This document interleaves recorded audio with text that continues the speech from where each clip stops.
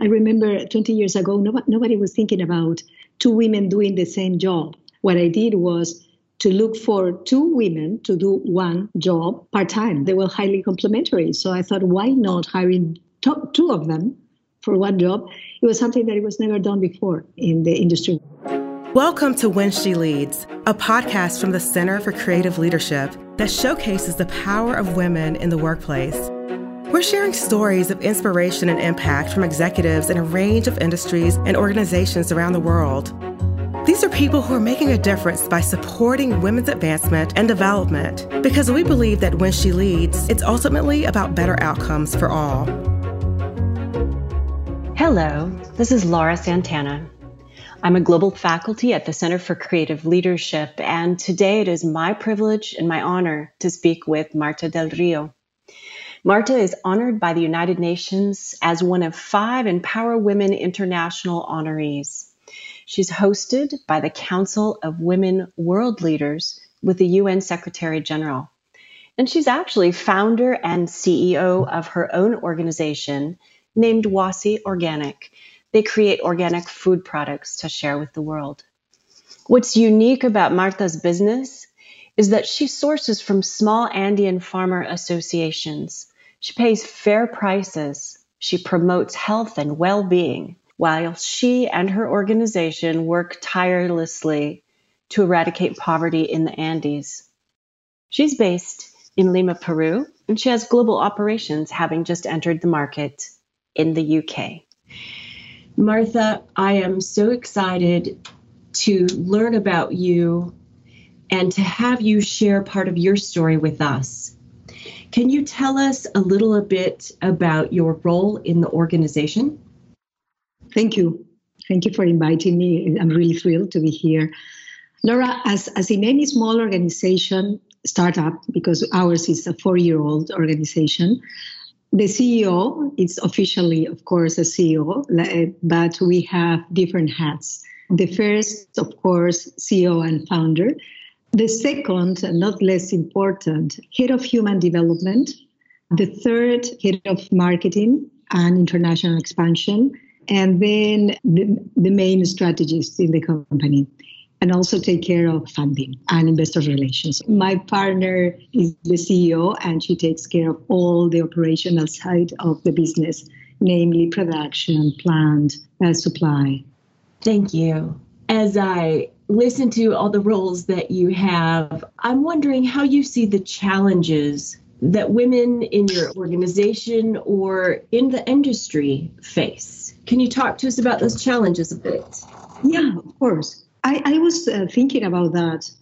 I've been thinking about that for a long time. And there aren't really big differences between industries in terms of the challenges that women face. It's probably more about the intensity of each of the challenges. But in general, we all share the same difficulties. I would say that the fact that we are in a Latin American country and in a developing country makes it probably more intense even because of the cultural side of it. In Peru, even millennials, even women that we believe have much more opportunities because they have been now leaving university at the same pace as men. But here, you leave university as a woman and they still expect to get married and have children and to, of course, have a job, but men would take care of between 10 and 15% of the household duties, while women, on top of the work load, would have to take on at least 80 or 90% of that. So things haven't really changed much in the last, 20 or 30 years. That's so interesting. I am always struck by the cultural expectations of gender really guiding a lot of how people follow a path. I'm curious how you got interested in women's leadership or in being a women leader yourself. Can you talk to us about that? Yeah, this has been a very long journey, having been raised in Peru, where, as you said before, cultural background it's very strong in terms of what you're supposed and not supposed to do as a woman. So nobody really told me, other than probably my mother, who was a little bit ahead of her time, but still the typical housewife. She always told me that I should try to do things differently. I just felt that I needed to prove that we could do the same. So my way to proving that was to start in university with the most difficult career and the one that only men were enrolled, which was industrial engineering. So when they asked me, why are you studying this? I had to sort of evade the question because I didn't want to tell them why exactly I was studying that. And the reason was because I wanted to prove that any woman could do exactly the same, exactly as well in industrial engineering as a man. So I did that for a couple of years. I realized I didn't like it. I grew up a little bit and also realized that was probably not the best way to advance gender equality. But yeah, that was my way. And later on, when I started to have some responsibilities in companies, my way of advancing gender equality was through mentoring mostly. Mentoring and pioneering things that were relatively new, like 20 years ago, like flexibility, for instance. And in Spain, I remember 20 years ago, nobody was thinking about two women doing the same job. What I did was to look for two women to do one job part-time, both of them, but both responsible and both complementary, because I had a very small budget and I wanted to hire the best possible candidate for the job. And I couldn't find that. And after a few headhunters try, what I found was two amazing women who didn't want to work because they had a lot on their plates. Children, the school age children that are the most difficult times when they are between 2 and 7. And they were amazing women. And on top of that, they were highly complementary. So I thought, why not hiring two of them for one job? It was something that it was never done before in the industry where I was working in Spain. So this was my way of advancing gender equality without really doing what I should have done from the very beginning, which is probably being part of a few more networks and understand or being mentored. I miss a mentor in my life. That's why maybe I was mentoring women. That's wonderful. I believe there are other ways that you are advancing gender equality. Can you describe that? Yes, this is something very recent. I was contacted by Women CEO, which is quite a new organization in Peru. It's an NGO that works towards women development and gender equality. And they asked me to help in whatever possible way I could. So I thought, look, I don't have a lot of time. What if I just pick one project where I believe, because of my background, I could add much more value? So I picked the 30-30. That was just starting. That was 6 months ago. And the 30-30 is called like that because it aims to have 30% of women on board by the year 2030, like the year of the Sustainable Development Goals target for the UN. So mirroring that, the goal is to get 30% of women in most of the major companies in Peru. That is an immense goal because today we have less than 1%. So imagine. And the way we're doing that is by basically three columns. We are building this on 3 columns. One is training, because women need to be mentored and trained. The women who have the potential to become part of a board of a major company in Peru. The other big column is networking and database, meaning we want to put together these women in a database. We want them to network, to feel that they're part of, that they're not alone here, and they can exchange the challenges and difficulties and achievements and tips. And the other big column is engaging men. That was part of my contribution, basically, to tell them that in order to achieve that, we need to build this project on these 3 columns. Thank you for sharing that. I know that your company also partners with farmers associations led by women and that mentoring.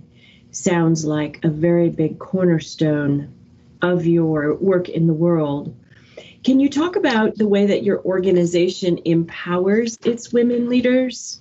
Yeah, we do it on different levels. On the farmers level, what we do is we filter a lot the type of association we want to partner with, because it needs to be people that really, really want to improve their lives by working hard, not by, looking for charity. That's not the way. And also we try to find associations where women with a little bit of support could become the leaders, because there is a lot of potential there.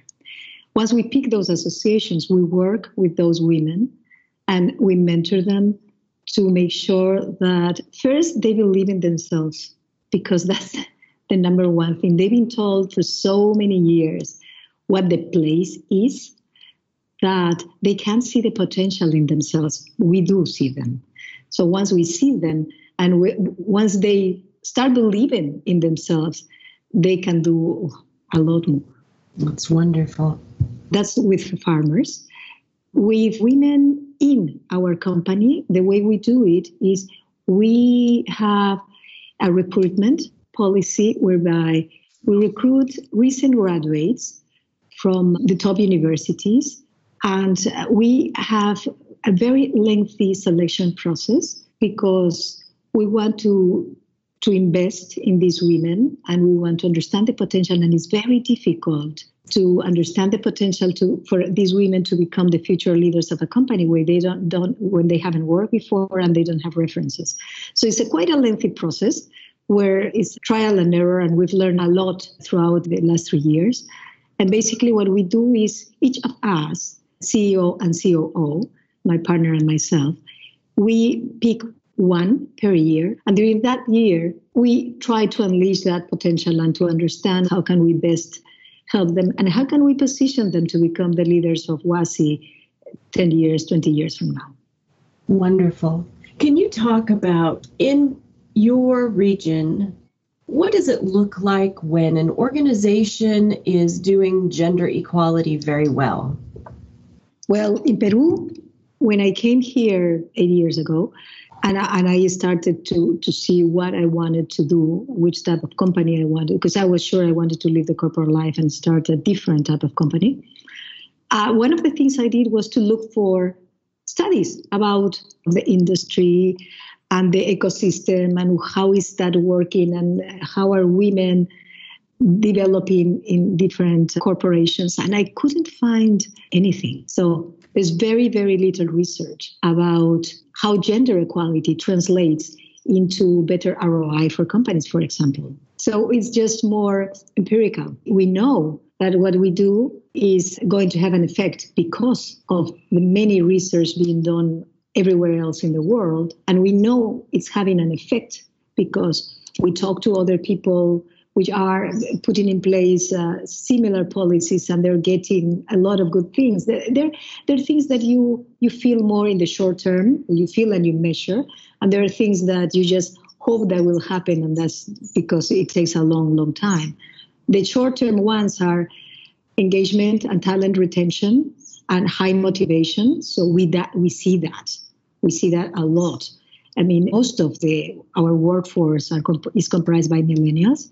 Millennials in general, all over the world, they jump from one job to another, 6 months, 1 year, 2 tops. In our case, we have people that last 3 years and counting because we started with this program 3 years ago and no one is leaving, which is really rare in the industry and really rare in the group of millennials that we're hiring.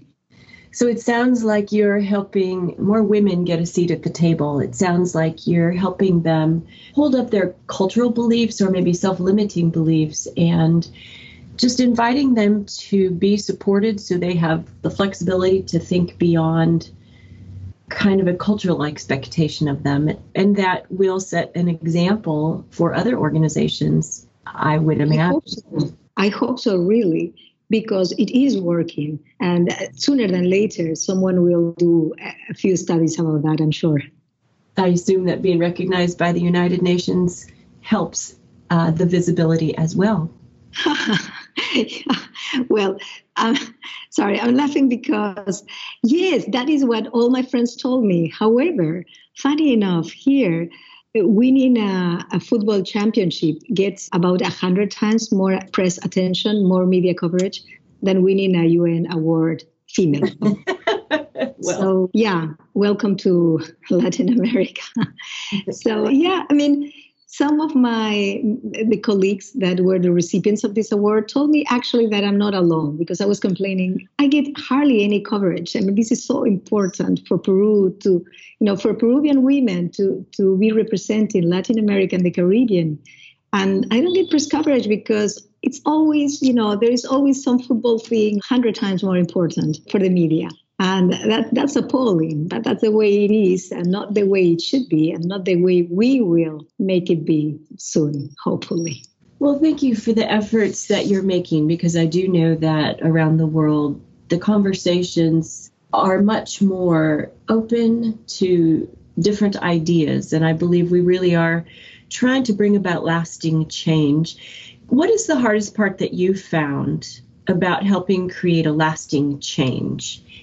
Yeah, I think the hardest part is getting real engagement from men, because we cannot do that alone. But to get also women to do a little bit more, because we can always do more, and we need to do much more than we do as a network of females to advance this. And this is always my question to women when I see them in different events. It's like, are you really doing enough? Do you think you could do more? Because we always can do more. Even myself, I could have done much more than I did 10 years ago, and I'm doing much more, and I still feel that I could do a little bit more. And so we could do much more, helping each other, supporting each other, mentoring each other. And men, getting the engagement of men is absolutely critical. What's the recipe for that? I'm not sure yet. I'll tell you when I get there, because we are on the way right now. Marta, I'm thinking about your path through life and into leadership. If you had any advice for your younger self, what would you tell yourself? I think I would say to this young Marta, get a mentor. I also would tell her, you could do much more. And I also would tell her, you can't do it alone. Network. Go find women like you and support each other. These three things that I didn't do when I was, 20 years old. I do hear this theme as you speak about the importance of connecting with other people in a mentoring capacity, in networking. You even pioneered some job sharing many years ago, and that together we can do things. Can you describe just the quality or what you most appreciated about a mentoring relationship, someone who mentored you? Well, I didn't have a mentor ever. That's why, for sure, I wanted to mentor high potential women when I found them, when I saw them, because I had to learn the harder way. I mean, there's never the softer way. There's always hard, but it can be hard or harder. And for me, it was much harder than it should have been. And that was because I didn't have that in the equation. I think a mentor is something that is absolutely necessary. Absolutely. And I wish I would have had one. And for those of us who might be inspired by your words and your outreach to mentor younger women or women who are around us, what are 2 or 3 things that we could do to begin to mentor others, both formally or informally? I think in my case, what I did was I had the women already in my organization, and all my mentees, except one, have been inside the organizations where I was working. And I always had a senior role, and I was looking at these women there, and I was looking at the potential they had. And I knew that with a little bit of mentoring, they could quicker become, the future leaders of that organization or any other. So I saw something in them, and I had to be very selective because you cannot mentor 10 women at the same time. I wish I could. So I always picked one woman at a time. But I think that was something that I knew somehow how to do, because my mentees have in very short time become really amazing leaders in the corporations where they are. One story that I maybe because it was my first mentee, that's why the story is closest to my heart. It was my secretary. So I am here very, very young. It was my first job with a responsibility. And I was a director of strategy in this big multinational. And then, but I was just in my late 20s. So I had these early 20s women. And she was an amazing secretary, but I felt something in her, you know. And I told her, what do you really want to do in your life? Because do you really want to be a secretary and then an executive secretary and then maybe the CEO secretary, or what is really what you want to do? And she told me that her dream was to become a marketing specialist. So I told her, why don't you study marketing then? So we figured out a way of studying marketing. She actually told me that she started, but she didn't finish because she had to leave for personal reasons, family, income, etc. So she was halfway, actually. In 2 years, she finished with me supporting this flexibility because she had to leave every day at 5 p.m. So I had to become my own secretary for a couple of hours, and that was okay with me. I had to pretend that because my boss would have never allowed something like that. So we were sort of like, I tried to cover for her for those 2 hours. And once she got her diploma, I hired her as my marketing assistant. And we hired together a secretary. And that was fantastic because I mentored her for 3 years. Then I left the company. Then I went on with my life mentoring some other high potential women that I thought was absolutely worth it, et cetera, et cetera. And then 10 years later, I found out about her because she was the managing director for a major multinational in Spain.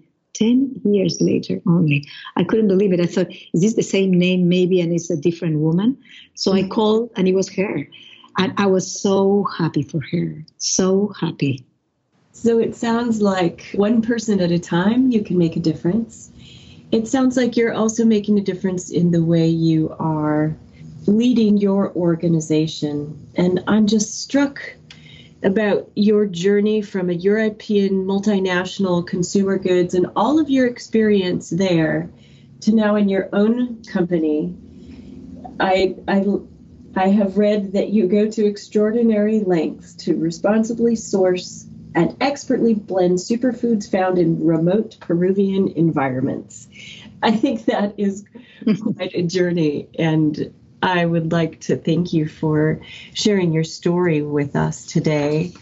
Are there any other issues that you'd like to discuss that we haven't touched on yet? I always like to have like a call for action. And I think for women who are now listening to this or will be listening to this, do more because you can, support more, mentor more, action more, and believe more in yourself because you can accomplish much more than you think you can. Those are wonderful words of inspiration and a call to action for those of us listening.